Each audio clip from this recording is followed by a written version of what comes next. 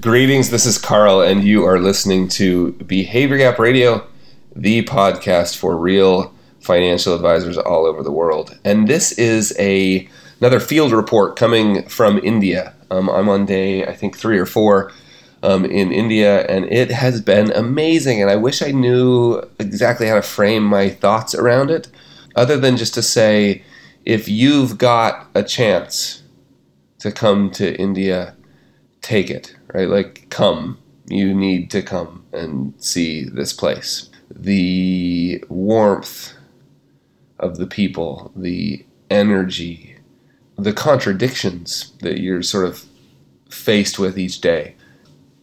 Amazing, amazing. And one of the things that I had an really interesting conversation last night. My event that I was speaking at wrapped up at about, I was done talking at about, I think it was maybe 9:15 or 9:30 at night. And then there was dinner afterwards. I was like, it's 9:30. Wait, I thought we're having dinner? Like, everybody there, there's 150 people or somewhere around 100 to 150 people there. And, everybody had dinner. I was like, whoa, isn't it a little late for dinner? And they said, no, this is what time we eat. And so that started this whole discussion around work and work hours. And, I'm sitting at a table with a group of professionals in India. And I said to them, is there a sort of a culture at all around play here? Do people go running, mountain biking? I'm in the middle of New Delhi and I'm asking about mountain biking, right? Do they go play cricket? Do they, what do you do for recreation? And again, I'm sitting around a table with professionals, financial advisors and marketing professionals and the people who put on the event. And they looked at me almost with, kind of blank stares, like, I don't understand the question. What do you mean recreate? No, we don't have a culture of that here. Now, again, I don't want to stereotype too broadly. I'm just sharing an experience I had with a group of 8 to 12 people around a table. And I asked, is do you guys represent, is this representative of this conversation, representative of sort of the professional community that you run in? And they said, yes. We go to work early in the morning because, when you add in commute time and getting to the office, we go to work early in the morning. We stay there all day till late at night. We go home, and sometimes we have dinner at home or we have dinner at work. We have dinner late. We go home. We watch a little TV and we go to bed, and we wake up and we repeat that 6 days a week. And this was a group of professionals, and I realized how, it's so interesting to me, and I don't know exactly how to frame it, right? I don't know how to think about it. I don't know how to feel about it, but it's so interesting to me. I told them, look, recreation, getting outside, spending time on my mountain bike or hiking or skiing, or now in New Zealand on the water, is like the focus of my life. I build work around that. And I realized I was having this discussion where I am, and I really don't like this term at all, but it's the first time I'd been, in a position, in a situation, and in a location which makes it completely appropriate. I was talking about first world problems. How much time do you get to recreate? How much time do you take off? And they were saying, in fact, one of them said to me, Carl, you need to understand the crush here. There are so many people, and it is so competitive that we just haven't been focused on that at all. You may play cricket through high school, and then, of course, you watch it on TV. And the one guy said to me, I've run a marathon, so I did have a period of time where I was able to train for that, but now I've really got to be focused on work because it's so competitive.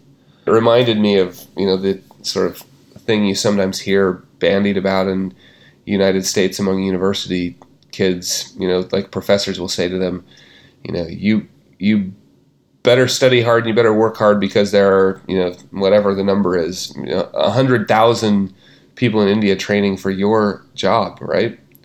So it's a really interesting thing to sort through, and I'm trying to be careful around context and cultural understanding that I absolutely am ignorant of and I don't have. I'm also trying to be careful around the privilege of that I have, right? I mean, it's a privilege, it's a blessing in my life that I've got space to spend time doing that. So really fascinating. And I guess all I'm really suggesting here is travel has some massive benefits. Talking to people from completely different cultures about how they approach life has some massive benefits. That's changed me. That conversation has changed the way I think about the world. It's changed the way I think about my own life. It's changed the way I think about money and time. It's made me think all night about my own kids and what the world they're going to face in just, even 10 years, how much different it's going to be. So one of the benefits of travel, one of the benefits of, reading and understanding other cultures and having conversations with people about things and asking questions. And so I guess there is no big conclusion, no moral lesson, nothing. I just wanted to share that experience with you. It was impactful for me as something to sort of think about, when those of us in the first world throw ideas around like, hey, make sure and again, that's the world we live in.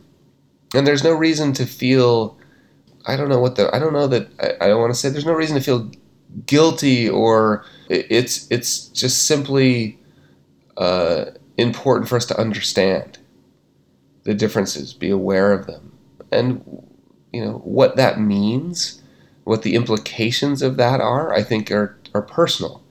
And I know for me, if I'm quiet and reflect on that experience, the implications will probably be different than if you had that experience. And that's totally okay.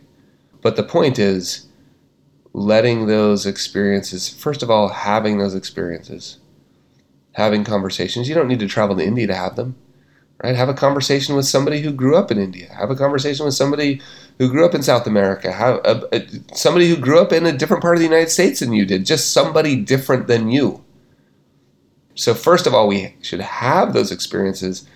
Second, we should be aware of the feelings, the thoughts, the intuition, and allow those feelings, thoughts, intuition to work in us and notice what they're saying to us, and then be brave enough to listen to it, talk about it, sort of sort out what it means in our lives, right? Allow yourself to be changed by conversations with people who are different than you. That wraps up another field report for Behavior Gap Radio, coming to you from India.